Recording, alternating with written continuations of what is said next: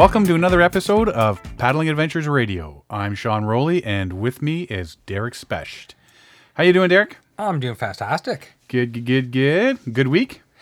It's been a very busy week, but a good week. Yeah, it's two of us have been pretty busy over the last month or so. Between work and home and the show here. Just seems to be that we're always on the go. I know it's been a very busy time, and I'm not used to this, so I'm exhausted. Yeah, end of summer, beginning of fall, and Yep. it's just going nonstop. It's just that time of year. Yeah, everybody's getting ready for Halloween and, dare I say, Christmas. Yeah, and for me, what's strange is that, well, it's now fall, leaves are changing, and yada yada yada, and I'm planning 2 canoe trips. Who? Yes. I just knew about the one. My wife and the kids still want to go, right? So, first free weekend we can find. We made the plans, but we have no dates yet. We're just gonna look at the weather. If the weather's good, we're just gonna drop right into Algonquin because there's always gonna be something available. So you just buy your tickets at the gate and just go. Tent camping. Yes, canoe camping. Oh, you're going to go canoe camping? Yes, interior. Yeah. Well, I've got my Swift Osprey pretty much put away for the winter. I was supposed to bore that. I saw that look. Oh, that was a good one. I almost gave you whiplash. Hang on, I think I broke my kidney on that one. Laughing so hard. Yeah, that one's I think put away for the colder weather here. But I still got the Prospector, and going to use that a few more times, I'm sure.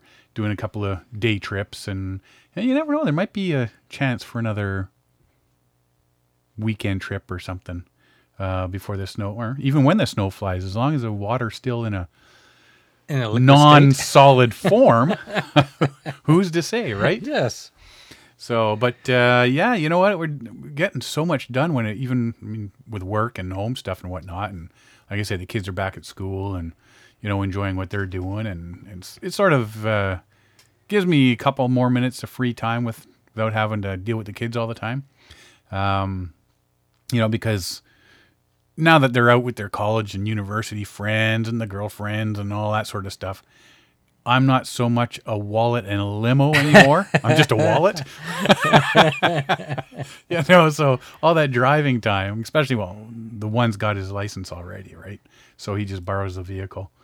And, but I'm taking the time to change over, put away some of the summer gear that I use on my trips and my paddling adventures and stuff. And going through what I may need to replace for next year. Like, I know I need new map case because mine bit the dust on my French River trip. Couple other little things that it's time to replace them, that sort of stuff. And this time of year, I think I know for me, and should be for most people, it's that time of year when after you get the yard put away for the winter and the lawn furniture and this, that, the other thing, things start to slow down and you start going through and you have to, for me, I'm not going to do it yet. Obviously I have 2 trips, but you start packing your gear for winter, making sure it's packed in a proper way, make sure your water filters are all cleaned up and stored and dried. And you hang your, like, this is a perfect time to be hanging sleeping bags so that the down doesn't get squished and whatever. So it's always best to hang sleeping bags open instead of all crunched up, right? It's the best way to make them survive. It's, one of the things I've been meaning to do is I've got a slow leak in 2 of my thermarests, and I've got to get out with either the bathtub or something and figure out where those slow leaks are. It's that end of the year maintenance period where you start putting all your gear to bed for the long winter, right? Well, most of it, because those that still go out in the fall weather. Yes. The shoulder seasons are still a good time to paddle, but there's a lot of people that once that warm weather is gone, they're done. Yeah. They're not going out anymore, and it's like, well, you're missing out on a lot of paddling, that's for sure. But yeah, I've got some stuff that definitely needs replacing.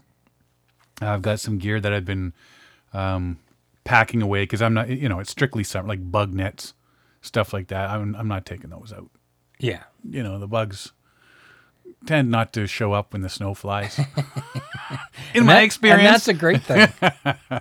So yeah, and I'm making a small list of, stuff I can buy over the winter that, may be on sale or something. It is. There, you get all the adventure shows and home shows and this, Yeah. that, the other thing that happens. So you start to look for those big deals on like new sleeping bags or whatever gear you're looking for, right? Yeah, I mean, it's small stuff, big stuff, but yeah, there's nothing like being on a canoe trip and having something totally go south on you just because you knew you needed a new one and you just didn't buy it, didn't inspect it from the previous year, Yeah. whatever, right? And so yeah, that's what I've been doing, is going through a lot of that gear. Like I said, I've got a lot of my stuff still out because of the fall trips. But yeah, there's a lot of stuff that I've now set aside. Yeah, I need to get a new one of those. I haven't thrown them out yet until I replace it. Because you're going to throw something out, and then next year you're going to, I forgot I needed a new whatever. Yeah. And and The you old just one never, would have done just for this trip. Yeah. So so that still sits there until. But so the one canoe's away. A lot of my gears for strictly for summer stuff is already packed. And doing, like I say, doing the gear changeover for summer to fall. And whatever I'm going to use, the heavier clothing, stuff like that, right? The not latex, the boots and stuff, and the gloves, and the toque comes out, and all that sort of stuff. And I'm also trying a few new recipes out. I've got that backyard chimenea thing, Okay, yeah. little fireplace thing, and spring we went through and cut down a bunch of pieces of our trees and stuff, the dead wood and all that on our cherry and apple trees. And so I just had that all piled up and cut it up and got some nice little branches and twigs and stuff like that. Not too big, but man, I tell you, 20 minutes, you got a really hot cooking fire in that little thing. And just in the middle of my yard on a couple of big cement patio stones there, I get my chair, sit in front of it, and open up the one side, start throwing the wood in, and trying out a couple new recipes. I got a little grate I can put in there, and stuff, dehydrated stuff that you can rehydrate, make in your backyard, because this way I test it before I take it out on a trip. Yeah, I've always wanted one of those backyard fireplace things. It's but the bylaws in my town are kind of restrictive. But I suppose if you had the chimney and you actually cooked over it, because where I am, unless you're cooking over fire, you're not allowed to have a fire in your backyard. See, and that's debatable on a lot of places. Like, we're not supposed to have one in our backyard. Yeah. And people say, well, unless you're cooking on it. And other people go, no, even if you are cooking on it, you're not allowed to have an open fire. And so and you really don't want to walk down to the fire station and go, hey, guys, I live up the road here. Can I do this? Can I ask you a question? But you know what? I know people that have the same one I do. This big, I mean, it's a big one, like tall and whatnot. And they just load that thing with wood in the middle of the night. And I'm just looking at them like, you guys are the ones that this is why we can't This have is why other people This can is why we can't have nice things. Yeah, this is the reason why we can't have fires in our backyard, is because you guys just cram 6 logs in this thing. It's bursting at the seams, and the flames are as high as the second floor of your house. Yeah. Like, really? And those are the same people that have bonfires camping. It's Yeah. like, come on. Well, and I'm sitting here outside there. Thanksgiving. My wife's in the house doing the making the turkey and whatnot, and family's all over and everybody's all helping. And I'm in the backyard, got this little fire going and testing out a couple of, I took my basic bannock recipe and added raisins and pecans and some brown sugar and cinnamon to it, and did that over the heat with the heat of the fire there, and brought it in, cut it into little pieces, and everybody tried some with butter on it, and man, gone like a shot. It's like, so apparently that's something I'll be taking on one of my canoe trips, because hey, if 12 people like it, Yeah. I got a little tiny piece, but that was good. But yeah, trying some new recipes and whatnot, so I can take them on canoe trips and not have to worry that it's going to taste like crap. Day 7, crap again. It is good to test out recipes ahead of time. I don't always have time, so I always kind of experiment in the backwoods and say, oh, I guess it wasn't too bad. But it's you don't always have time, or at least I don't always have time to test these things out ahead of time. Yeah, or you're with a group of guys who, you know what, you don't want to risk that everybody's going to go, yeah, That's whatever. the other thing. Exactly. Yeah, that's another thing. Like I can tolerate a lot if I'm cooking for myself, but if you're cooking with a bunch of other people and suddenly you have like, these automatic critics, it's like, come on, I'm trying to cook for you. Appreciate it. When somebody's saying, oh, I got to go use a Thunderbox, and they're taking their plate with them, that, my friend, is a clue that you won't be making that meal again. So yeah, just checking out gear and whatnot and whatnot. Like I say, it's that time of year, and It is. we definitely got to do it.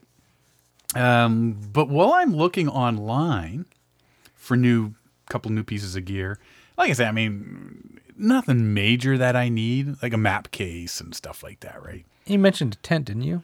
Well, I do want to get a new tent. I've got one that's good enough to use, but I want one that has a vestibule on the two sides, is a bit more lightweight, so when my wife and I go, it's one newer thing we've got. Yeah.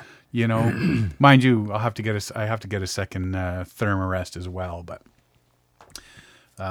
that's not necessarily a replacement thing, as in more than it is I need a new one or an extra one. But while I'm online checking out some new gear, do you remember we talked about the ONAC foldable canoe? Yes, we talked about a foldable canoe and a packable kayak. I was online and I was looking, and it came across My Canoe. It's another foldable canoe, but this one is out of Knoxville, Tennessee, because the ONAC is from Amsterdam, right? Yeah, that's correct. And we started looking at the cost, euros to Canadian, shipping and all that, and it was well over $2,000 to get one to our doorstep. Is that? Yeah. I remember that. It was quite a lot. Yeah, well, it was $1,900 just to buy the thing, and then it was going to shipments and all that. So you're looking well over $2,000. And there'd be custom charges, which we never did figure out. Yeah. Once I hit $2,000 for something like that, You're pushing the limit. I'm just, you know what? I don't care what the duty is. I'm not buying one. Yeah, and honestly, at that price, you want to try something out before you spend the money on it. And you can't test it out. It's like in Amsterdam. There's nobody locally that you can. Hey, can I try your ONAC canoe or whatever? Right? Yeah.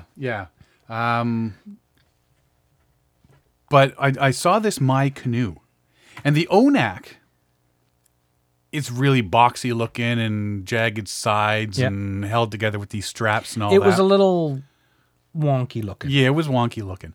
I liked it. It seemed like a good design, but they were trying too hard to origami a canoe together. Well, My Canoe looks like an actual canoe, and it it actually looks pretty good. When you see the picture of it, checked it out, and 14 3/4 feet long, 35 inches wide, 52 pounds, and the maximum load is 440 pounds. When compared to the ONAC, the My Canoe is $1,980 compared to the $1,900. Plus whatever shipping for... No, 1,490. You said 19. Plus, that's US. Oh, okay. $1,490 US, which is $1,980 Canadian. Oh, okay. So it's $80 more than the ONAC. But for what you get, that's $80 well spent. You don't need to ship it from Europe. Yeah. I'm sure there'll still be duty in that on it, but may not be as much. My Canoe is 14 3/4 and by 35, and ONAC 15 1/4, so an extra half a foot, but only 33.5 feet wide. 33.5 what? Inches wide. Okay. Yeah, feet. It's a really wide one. My Canoe max capacity 440 pounds. Okay. Onak 550. So So an extra there's 100 in the Onak. There's pros and cons with both. My Canoe 52 pounds. Onak 37 pounds. Now, when you see the makeup of the My Canoe, you can see where the extra weight does come from. Right. Now, and that's the big thing is if you look at just at that, the specs, you're thinking, wow. I'm thinking I may look at the Onak over top of the My Canoe. But when you actually see the two of them side by side, then you understand. you understand why the My Canoe is just that much heavier. I can't get over the weight difference though, the capacity. I mean, that's 100 pounds. You're losing capacity because of the actual weight itself, but Yeah. also as I recall from the Onak Canoe, this one here has less freeboard.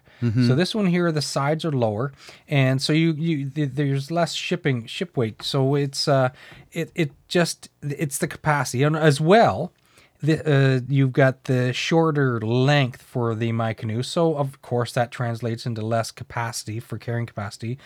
So it does make sense. But But 110 pounds though. it's a big difference. That's a big difference. It does translate, and there's always a margin of safety, right? So maybe these guys have erred on a large margin of safety and to maintain the freeboard as high as possible, right? Yeah. But I do like the fact that it's from Knoxville, Tennessee, as opposed to Europe. Yes. Just for you can get a better free shipping in the lower 48 states. Yeah. Canada, Hawaii, Alaska. Define lower 48. So they're they're just limiting not from Alaska or Hawaii. Right. But when you're looking at this canoe, it actually looks like a real canoe. Yes. Something that you see. And that's impressive on its own. But when you watch the video on how he puts together, they say you can put this thing together in 10 minutes. Yes. I don't know how many times you need to put it together first in order to get it to that 10 minutes. I was visualizing something from IKEA because you sit around with these pages and pages of directions, putting this elaborate piece of furniture together, and it's like, holy cow. So maybe not the first time 10 minutes, but maybe on the 10th time you'll do it in 10 minutes. 10th, 20th, 30th time, whatever. You might get that bad boy down to 10 minutes. I mean, it folds out just like the Onak does, but whereas the Onak uses straps to hold everything together, this thing actually has another bag that goes with it. And the things they're pulling out of this bag, they're pulling the seats out and everything else. So there's seats, floorboards, and gunnels. And gunnels. The gunnels you've got to put on each side, and they're all joined together, sort of like tent poles. Yeah. How it has that cord through, but it looks like this is more of a light aluminum wire that tightens up. And there's also 4 sets of like ribs, metal ribs that go in there and maintain the form. Yep. And the decks at the front and the back and all that. Yeah. And I also noticed that with the Onak, for it to stay together, you have these crisscrossing bands of canvas or whatever, which is seatbelt material. So that removes some of your luggage capacity because everything would be sitting up high. Whereas this one here, all it has is those 4 metal ribs that sit really low. So you have the basic interior capacity of a normal canoe with the My Canoe folding canoe. Right. And the Onak has all those crossing straps to hold up its form. Now, the Onak one with all those straps, that was my big concern at the beginning. Yes, because it takes up the internal capacity. Mm-hmm. And I was thinking, well, that's going to get in the way. And if, that was my whole thing. This thing here doesn't have that problem at all. It's just like a regular canoe. You don't have those cross straps. So when you put your pack in, it's not laying across these X straps that are holding the sides up and whatever. It's just you have this empty space inside the canoe. Yeah, and you can put 2 seats in it if you want. Now, seats they charge extra for, they're like $40 US. There's also a stabilizer kit. Basically, it's a big inflatable pontoon thing on the side. Yes. That mounts to the side for people that are new to canoeing, they say. Yeah, I think they're excessive. I'm but- thinking this is more, again, of the urban exploration type canoe. Okay, yeah, you said. Now I was thinking about that. Like, this is ideally, like you say, urban exploration. This is something where you live in a condo, you live in like downtown Toronto, you live in Chicago, you live somewhere where you don't have a place to store a 14 to 16 foot canoe. Where do Right. you put something like that when you live in the big city? But I also see, on the other hand, the huge advantage I think for how I might use this is for fly-in camping and fly-in fishing and stuff like Yeah. that. Where any pontoon, any beaver or whatever plane to get into the backwoods, they're only allowed to carry one rigid canoe. So if you're going in with a group of 4 people, you got to make 2 trips, and they're double your fuel costs and doubles your flight costs and stuff like that. Both ways. Exactly. So this here, what it enables you to do, all 4 people could go, and you just have these packs, these square bundles that sit in the back of the plane just like your gear, and you can take both canoes at the same time. And that's ideally where this works out, because there's a lot of areas where I've done a few fly-in trips, and it was a bit of a pain. Like, 2 guys go with the first canoe, and then they flies back out, gets the other 2 guys in the other canoe. And so it did double the cost. We ended up paying a lot more than we wanted to for the trip. And but the regulations state you can only carry one rigid canoe on the pontoons, and Yep. it goes on one side. So it's a safety thing. But this solves a lot of the problems. It's like a lot of people go into the up north into the backcountry when they do fly-in camping and fishing. They have, in the past, it was rigid inflatable canoes or kayaks. This here gives you the capacity of a normal canoe in a normal canoe form without having to worry about all these inflatable pockets and whatever, right? Yeah. So it gives you exactly what you need on a backcountry remote trip.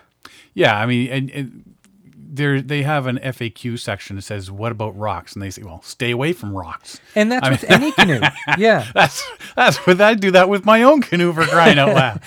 Oh no, this isn't inflatable. I'm just going to go ram into stuff. Yeah, Like, but you do understand, because you're not going down the rapids with this thing. Exactly. You know, this is going to be safe rivers and lakes and stuff like that. Yeah, Just like with an inflatable canoe. yeah. You're not going anywhere.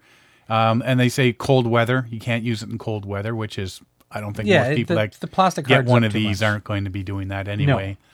I would definitely would not take some of our trips. We'll hit river after river after river if we're driving with the canoe on. And, you'll stop. Oh, let's try out this river, and you'll launch the canoe. Then you'll be there for an hour or 2, and then you'll throw it back on. You'll cruise half hour up the road, throw it in again and back. If you had to build this thing every time, I don't feel like doing it again. Forget it. We're No, done. you're just going to sit on the roof Yeah. and carry it normally, I Yeah, guess. either carry it normally or not use it. Yeah. You're just gonna end up walking the riverbank or something. I'm curious how this thing will hold up on roof of a vehicle going 100 kilometers an hour with the wind loading on it. I don't It'd be think it would. interesting. I think there'd be issues. But you know what? It's with the material. I'd love to see the material. I'd love to touch, like kick the tires type thing. Because I'm curious how much firmer or less firm it is from a normal canoe, like a normal fiberglass or Kevlar canoe. Well, or it's saying whatever. it's that plastic corrugate, right? Which, in my line of work, is Fairly- coroplast. Yeah, so it's very soft. No, Somewhat soft, well, but it is quite rigid. but it's not like a normal canoe, is it? No, It doesn't hold up. It's like if stiff you cardboard. go to McDonald's or The Tim signboards. Hortons or something, those pole signs you see, yeah, that's exactly Yeah. what coroplast is. yeah. Right? It's a plastic corrugate, Yeah. a plastic cardboard, and it comes in different thicknesses and stuff. So yeah, seeing it fold up like this, kind of weird, but knowing the limitations of coroplast makes me kind of scared to use one of these now. But I think, we were all gung-ho on the ONAC canoe, and then we've seen this one, and I'm thinking, I actually like my canoe a whole lot better than the ONAC. It looks... I definitely do like this more. It is a little bit more complicated to put together, but generally, if you're doing a remote trip, you're flying in and you're going to spend the first day at a base camp before you take off somewhere. So you have hours to put this thing together if you had to. Well, yes and no, because when we landed in Woodland Caribou, he landed in the middle of the lake, Oh, that's true. unstrapped the canoe. We got in, and he forgot started about passing that. us stuff, and we're doing this in the middle of the lake. I did the same thing on my fly-in trip. I forgot about that aspect. So if you have one of these on the fly-in, you're going to have to make sure they're dropping you off On shore. on shore And somewhere. they generally don't want to do that because they don't want to risk the pontoons on the boat on the plane. So Huh. You'd have to prearrange that with the pilot. the plot thickens. Huh. But at the end of the day, if you want to check one of these My Canoes out, go to Ori Canoe, ORI, which I guess is like origami, canoe.com. Take a peek at it. They got videos there. They have about a 6-minute video of this guy putting this together from the folded up box, unfolding it, grabbing all the stuff out of the other bag, setting it all up, and going to town. It's pretty neat to watch, but like I say, I watched the video a couple times. I'm thinking, I wouldn't want to do this all the time. No. But if Or I under had to, adverse conditions. yeah. Well, and they say Sitting on a pontoon on a boat. yeah, dry, on a plane. on a In the plane. middle of a lake. Dry it before you pack it. Yeah, a That's lot of right. these things make sense, right? You don't want to pack it and get moldy and stuff like Mm-hmm. that. You want to be careful with packing it away and like don't be resting on gravel or stepping inside with gravel because you poke holes through it. Stuff Yeah, like if you're one of those people that don't like getting your feet wet and you drive your canoe up on shore every time, yeah, it might not be a good idea. you're not going to want one of these. But it is good for, I think they said 20,000 folds. Yes. So you can fold this thing out and back up That's a 20,000 lifetime. times. Yeah, you never use it. You'd never use it that many times. No, I don't think so. I wonder if But- we can convince the company. I think our show is big enough we can convince them to send us one for us to try and review. Are we there yet? I don't know. Maybe in the spring. We'll wait for it because they got this 2.5, I think. So we'll wait for the third edition to come out. Yes. And maybe they can send us one. We'll take it on a spring trip, a nice spring fishing trip up in northern Ontario. And but yeah, you know what? Even with the ONAC, we said it with the ONAC. I'd like to try one of these things Yeah, out. and that's where the just rubber to hits see the road. Yeah. Now, like I say, 14 and a half feet, 14 3/4 feet long. They showed two guys in it paddling, and I mean they're quite close. My canoe is only a 14-foot canoe, and that's the one I've been using for about 10 years now. Full-on family Yeah. trips and river trips, and it's a compact canoe. It's when I Yeah, picked see, it my out. big one's 17. Yeah. My solo is 15. But it is narrower too, so. Mm-hmm. But yeah. But I mean, you can still do it. I mean, you just get the 2 seats. It'd be a great solo trip. Oh, tripper, absolutely, right? absolutely, yeah. But Although it is a little heavy, but actually Yeah. comparable to other 14, 15-foot canoes, it's not a bad weight. 52 pounds. yeah, not at all. My 14-footers is Kevlar, and it's like 42 pounds or 43 pounds. My 15-footer's 37. Wow. Yeah. Oh, that's a new one. No, it's the older one. The yeah? solo, my solo. Huh. The Osprey, yeah. My old big green freighter beastie. I was like 90 pounds. 57 pounds, you say? Lightweight. Yeah. So, yeah, so go check it out. Ori Canoe, ORI canoe.com. Check out a couple of their videos. Check out the info on it. It's pretty neat. And it seems to me, and I know, Derek, you've said it as well, that these foldable canoes all of a sudden seem to be coming out of the woodwork. Yes, I think it's that time. It's like once one hits the water, you see other guys go, "Hey, I want to build my version of that." So And- we're getting a few of them because we talked like earlier. We talked about the folding kayak. Now these 2 folding canoes. Mm-hmm. There's a lot of them hitting the market right now, and I think it's just one of those. It's a niche market right now, but I think it's growing because there is a demand for it. People, like you said earlier, urban canoeists, Yeah. as well as far north where you have to do fly-in camping. I think these sort of things are really going to take off. With those people that live in the urban, like downtown Toronto. Yes. And I don't want to say yuppies, 'Cause, I mean, No, that's sort of, but it's but just that's people sort of, who are nailed what are they, into the city. millennials now, or whatever you know, want to call them? They live downtown in the big urban cities. Yeah. That's where their entire lives are spent around there. But Exactly. It's just you got the happens islands your down work there, or- and yeah. I mean, and as you say, with New York and Chicago, and you know, Toronto. all these places Yeah. have their downtown shorelines. That's something like this, and I mean, you see the people now doing the stand-up paddleboarding through the harbors. Yeah, absolutely. This is just the next phase in it. And in this day and age with urban living, with people who do live in cityscapes and whatever, like people tend not even have cars. So this Mm-hmm. is ideal. You come out of your condo, you build your canoe on the side of the lake, wherever, and you just go for paddle. This is something that's going to fit into that niche. Yeah, definitely is.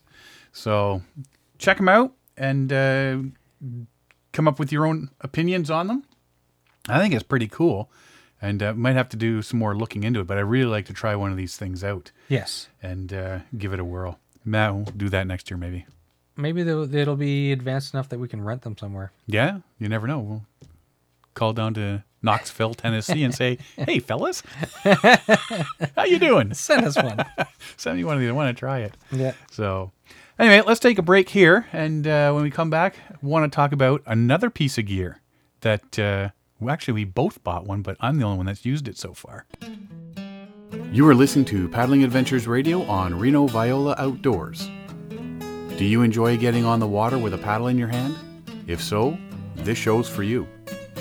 Listen to Paddling Adventures Radio every Wednesday at 6 a.m. and 6 p.m. and see what's happening in the world of paddle sports. Paddling Adventures Radio. Whether you're close to home or far away, grab a paddle and get on the water. This portion of the show is brought to you by Algonquin Outfitters. Algonquin Outfitters, providing quality Algonquin Park backcountry adventures for the entire family since 1961. Whether you want to get on the water for a day or a week, the friendly staff at Algonquin Outfitters can help you out. Find them online at algonquinoutfitters.com or visit one of their 12 locations. Algonquin Outfitters, your outdoor adventure store, with locations in Algonquin Park, Muskoka, and Halliburton. So when we're continuing talking about gear here, the Canadian Outdoor Equipment Company, we took a trip to their store. It's on the far side of Toronto.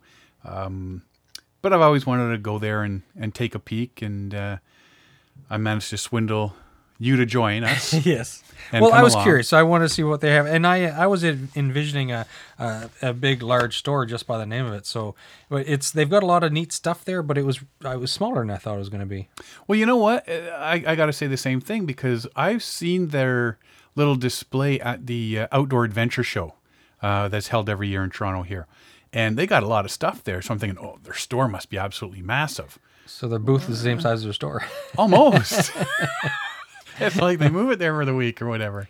But they use their space well. There's a lot of do. stuff to see. It doesn't feel crowded, but everything you want to see in a store is there. Yeah, they have a lot of cool stuff at that store, I'll tell you that. I mean, everything from Kelly kettles to different camp cookware, stoves. The one thing, we did the review on the Firebox stove, Yes. and they sell those there. I still can't get over the actual weight of that thing. Yes, I was surprised too. I wasn't like this. It was the first time I've actually handled one, and I was disappointed in the weight. And I was considering buying one until I lifted it, and it's Yeah. like, oh, but with the weight, it's really decent stainless steel, so it's probably not going to warp like a cheaper, thinner stove. It is definitely worth the money Yes. that they were asking for. There were some other versions there that were just way too expensive for me. Out of all of them, I would have bought the Firebox stove. I looking at it there, I do like that stove. But for canoe trips, if you're not base camping, I don't know that I would have to want to haul that extra weight around. You know, but that may still come in my Christmas stocking or something. I don't know. But the knives they had there, Some nice looking knives and stuff there. Some clothing, a lot of wool clothing and stuff. They had A lot- that with the wax canvas clothing stuff. Oh, and the packs. leather, Yeah. the Duluth packs and stuff. Yeah. But it's like the oiled Oiled canvas. Yeah. canvas. Yeah. It reminds me of the old duster jackets. Exactly. Yeah. You know, but really, really heavy. Did you lift those pants? Yes. Heavy. That's all I know. It's I like- wouldn't want to be wearing those. I suppose you might get used to it. And it'd be perfect in like spring or fall trips or winter trips and whatnot. It keeps the water off you. So they're if you keep them properly treated, they are waterproof pants. They're breathable, waterproof pants. It's the same thing that the cowboys would use back in the day, type thing. Yeah, heavy though. Wow. Lot of videos, books, magazines, and stuff there. I saw a whole display of Yep. Jeff's maps there. Yeah, Jeff's maps are there. Yeah, bunch of Kevin Callan books and stuff, and some other people videos and stuff. Lighters. Yes, yes. If you've checked out our Facebook page, you'll see Derek got himself a new lighter. It's not a flame. It's actually you micro USB charge it. Yeah. So it's an electric one, but it does this purple X where the flame would be, and that just catches stuff on fire. And somebody Like decided, a piezoelectronic. It's like a mini taser. yeah. And we know that because somebody whose name rhymes with Derek decided he wanted to put his finger in there just to see. Well, you had to see, and you wouldn't do it. You're chickened out. Chicken at all, because I knew what was going to happen. Why am I going to stick my finger in there? If it sets stuff on fire, what do you think's going to happen? Well, it didn't get hot. It just electrocuted me.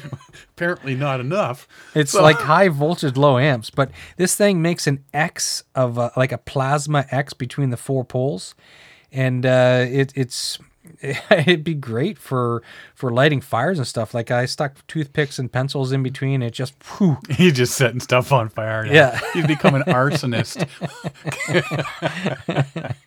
Yeah. For the arsonist in all of us. A new lighter. All right. I kept hearing the question the last 2 days at home. What are you doing? Nothing. Nothing to see here. Move along. Well, I guess if I can get my flint and steel for Christmas and Light a fire in your kitchen light a, sink. light a fire in my kitchen sink, then you have all right to do that. Who am I to judge? Yeah. Apparently. But the big thing that we got that we're both excited about. The reflector oven. Yes. And I don't even know how to pronounce this guy. Svante Frieden? All I know is a reflector He's from oven. Sweden. Yeah. It's their collapsible reflector oven. Yeah.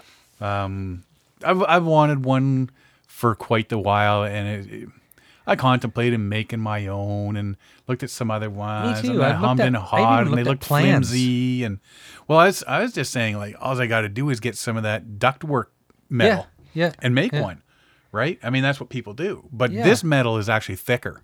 It is It's a more of a decent- heavy it's- duty. It is aluminum. Yeah, this one's going to last, I think, more than my ductwork one would have. Oh, absolutely. Yeah. So we both bought one.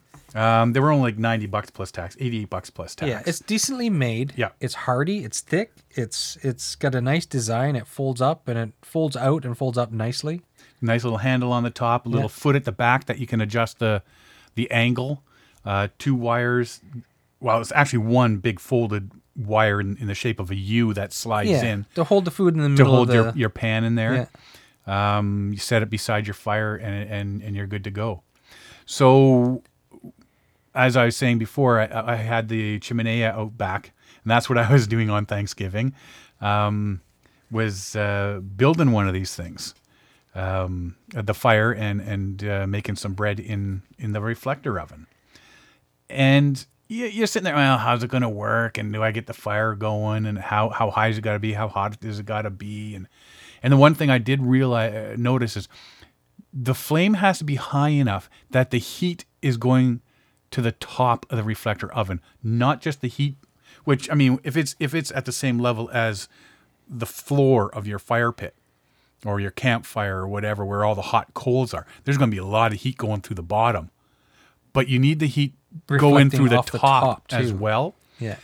So you got to keep that fire going, that the flame getting up there to get some of the heat going around the top to cook the top of your whatever you're cooking. Yeah, unless you're a minimalist unless you're a minimalist camper, then generally any campfire you make will be big enough. Yeah. But you know what? I set that up and I made sure it was on the one side of the chimenea there where the flame was next to the reflector oven. I had that up right at the right level. And yeah, once that, about 25 minutes, I had a really good bed of coal sitting there, a nice flame going, and we're just feeding it some small wood and that. And within 20 minutes, I had a really nice 9x9 by about 1.5 inch high loaf of this bannock. And it was, like I say, it was just my regular bannock bread recipe. Yeah. But I added raisins, cinnamon, some brown sugar, and pecans to it. And when I took that off 20 minutes later, I just used a little 9x9 baking tin of my wife's, and thinking, oh, if I burn this, then I'm going to have to buy her new ones. But I didn't. It didn't scorch. It didn't burn. I put some parchment paper in instead of, they say, bring oil or lard or something. I don't bring that on a canoe trip. So I put some parchment paper down, which is lightweight. Yeah. Bring that on a canoe trip, yeah. Threw that in there, put the batter on top of that. Beautiful. Absolutely beautiful. I took it in, broke it open, and the center was steaming hot and everything after 20 minutes. It was perfect. Now, I've watched a couple guys, and they're doing the muffins and stuff like that. And they say, on the package, it says these are done in like 20 minutes. That's what it'll be done if you're doing the reflector oven properly, right? So I've used it already. I've got a few more things I'm going to try it. Now, I'm heading up for a day trip. I'm going to bring it up. Head up to Algonquin Park on a day trip. Go to the back country there, and I think I'll bring it along because I'm meeting a bunch of people in there who are already there. So they'll have the fire set up and everything. And I'll give it a whirl with a couple more things. And I'm going to give it a try when I do my trip. Now it's pretty simple how it works, but the things people are making now, if you go online, they have things like berry pie, bannock, biscuits. There's a lot of Bisquick stuff. Can we get that up in Canada? Bisquick? Yeah, there's Bisquick. Yeah. I've seen it in the grocery store. I've never used it. I think I have some in my house right now. Chocolate chip cookies, brownies, apple pie, muffins, cinnamon rolls. You're making me hungry. Cinnamon rolls seems to be a big one. And I mean, you've mentioned it before where if you're on a long canoe trip, you want some good food that's going to, some comfort food once in a while. I find on longer trips, if you're just doing rehydrated food day after day after day, you're feeding the body, but you're not feeding your soul. You need to, your mind really appreciates a decently cooked meal at like 4, 5, 6 days in or whatever, right? And just imagine if you're doing like a month-long trip, like Lynette and Lester when they did the Ungava Peninsula, it's like to have one of these little ovens in and to be able to cook a decent meal. If you're like making a shepherd's pie or a lasagna, or you're making some bannock bread, it kind of feeds the soul. It like reinvigorates you because it's like the pleasure of eating food in the backcountry. There's nothing greater than that for me, I think. So if you can have a decently cooked meal, it just gives you that extra life to continue on the trip and to push on through the next couple days to get out of the backwoods. Yeah, and if it's just add water thing, and you can get yourself some nice cookies as a treat or something. Yeah, absolutely. Well worth it. It's a treat. Worth it. So I'm glad I finally picked one up, and definitely I think I'm going to get a lot of use out of this thing. And we'll keep you guys informed. Probably throw some pictures up on our Facebook page and Instagram, and you can see what we're doing, what we're cooking, and what we're eating, and then you can all be jealous. So Derek, when we were doing some research for the show this week, I came across theadventurer.ca. Jim Baird the Adventurer. And you knew him from before. I've known him for a while now, and I've actually talked to him about getting him on our show to talk about canoeing and kayaking and stuff, because he's right into it. He actually, I mean, you got this thing about the Ungava Peninsula. And Lynette and Lester and Lester have paddled from the crater across. He actually walked with his dog Buck across. And that blows my mind. To do a trip like that on foot, or he was on skis? Skis and foot. Yeah. Wow, that's Yeah. incredible. He was pulling 3 sleds or something like that. Wow. And making igloos and snow trucker tents and stuff like And it was that. just him and the dog. Just him and the dog. See, that's amazing, but the risk involved is amazing. Yeah. But that's why he's Jim the Adventurer. I guess so. But you know what? I've been looking at his Facebook page and stuff like that. I didn't realize he actually had theadventurer.ca. Go check that out. His website. Lots of stories about him and other people and stuff doing these adventures. Everything from fishing to canoeing to hiking, survivalist stuff. Shows you how to make little traps, bird traps and stuff like that. Yeah, so if you want to catch a bird to eat if you're out in the backcountry and you need to eat, just like a Survivor Man type of thing. Yeah, he's really into the teaching the survival stuff and whatnot. And he's not only teaching it, but actually getting out there and doing it. Yeah. You know, yeah, I definitely got to touch base with him again and get him in here and just chat with him. And I mean, there's a full show right there just talking to him about what he does. And yeah, I was going through his website there, and yeah, a lot of the stuff I've seen pictures of online. He's actually got like videos of him doing. There's a couple of videos that deal with him on the Ungava trip as well, so you actually see what it's like. He's got pictures with the snow and everything coming through, and pictures of an igloo he built, and there's light inside coming through at night. So it's pretty cool. It seems like he really has a blast doing this stuff. And but yeah, check out theadventurer.ca for all his stories and that. But you can check him out, Jim Baird, Baird, on Facebook as well. Drop him a line, chat with him, ask him questions about his adventures. I'm sure he'll be more than happy to answer any questions you have on it. But looking at some of the stuff he's done on here. Well, I spent a bit of a time, and you texted me today and said, hey, check out this Jim Baird channel. And I went to his webpage, and there's so many different things to look at. It's just that 1 hour that I spent on his webpage was not sufficient. I'm going to have to be checking this webpage out a lot more. He's done so many adventures. He's got a lot of his media is very diverse. He's got a lot of photography, a lot of videos. He's got instructional videos, and it's impressive the depth of knowledge that this man has. Yeah, I mean, he talks about paddling trips, recipes, which goes right back to what we were talking about earlier. Exactly. A bunch of his stories. Stalking Fish by Jim Baird. And he's kneeling down beside this little creek thing with his hands in the water, I guess waiting for the fish to come by and then nab. I've done that. Talks about some solo trips he's now. Some of these he breaks down into different stories. So like part 1, part 2, part 3, part 4 sort of thing. So he talks about his solo trips and the story of anxiety on the Black River. And what's in my tackle box for wilderness canoeing? And he's talking about fishing, right? Yes. So when he's going to different spots, what's he doing? And I read that one. He talks about his favorite, like Meps and Williams Wobblers, and he talks about his favorite lures and talking about how he prefers metal lures because if you accidentally step on them, you're not going to break them or crush them. So yeah. He just goes through and he has a conversation with whoever's reading his website and watching his videos. It's on a very personal level. It's very interesting. Now there's the Arapuka bird trap with Ted Baird. I'm thinking Ted's his brother. Yes. Because he does mention his brother. When he was on the Ungava trip, he had his InReach, and he'd get texts about incoming storms and that from his brother. So I got to think that's Ted.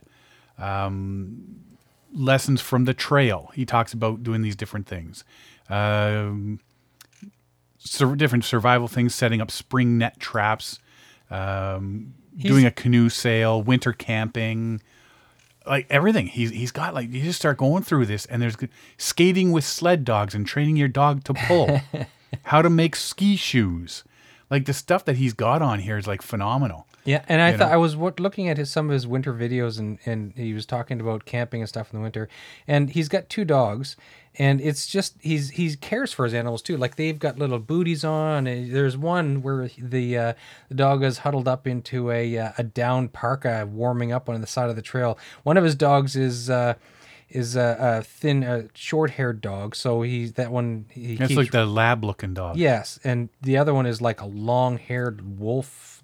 It's Alaskan Husky Malamute cross. Yeah, so that one there, that dog seems Buck. to love the cold weather. That's his dog Buck. Yes, my dog Bug. So, but the other dog has short hair, so it shows him wrapping it in like a down jacket on the side of the trail to keep it warm, and so it's just he's going through and sharing his adventures with you. It's an amazing website. There's so much information. There's so much to read and so much to digest. He's actually even put a camera on one of the dogs, and it looks like it's Buck because it's white hairy dog. Yeah, the white fur. A dog's day. A camera dog captures beauty and adventure, and they're on a canoe trip. His lessons from the trail, episode 5, how to waterproof your gear, and he goes through different stuff.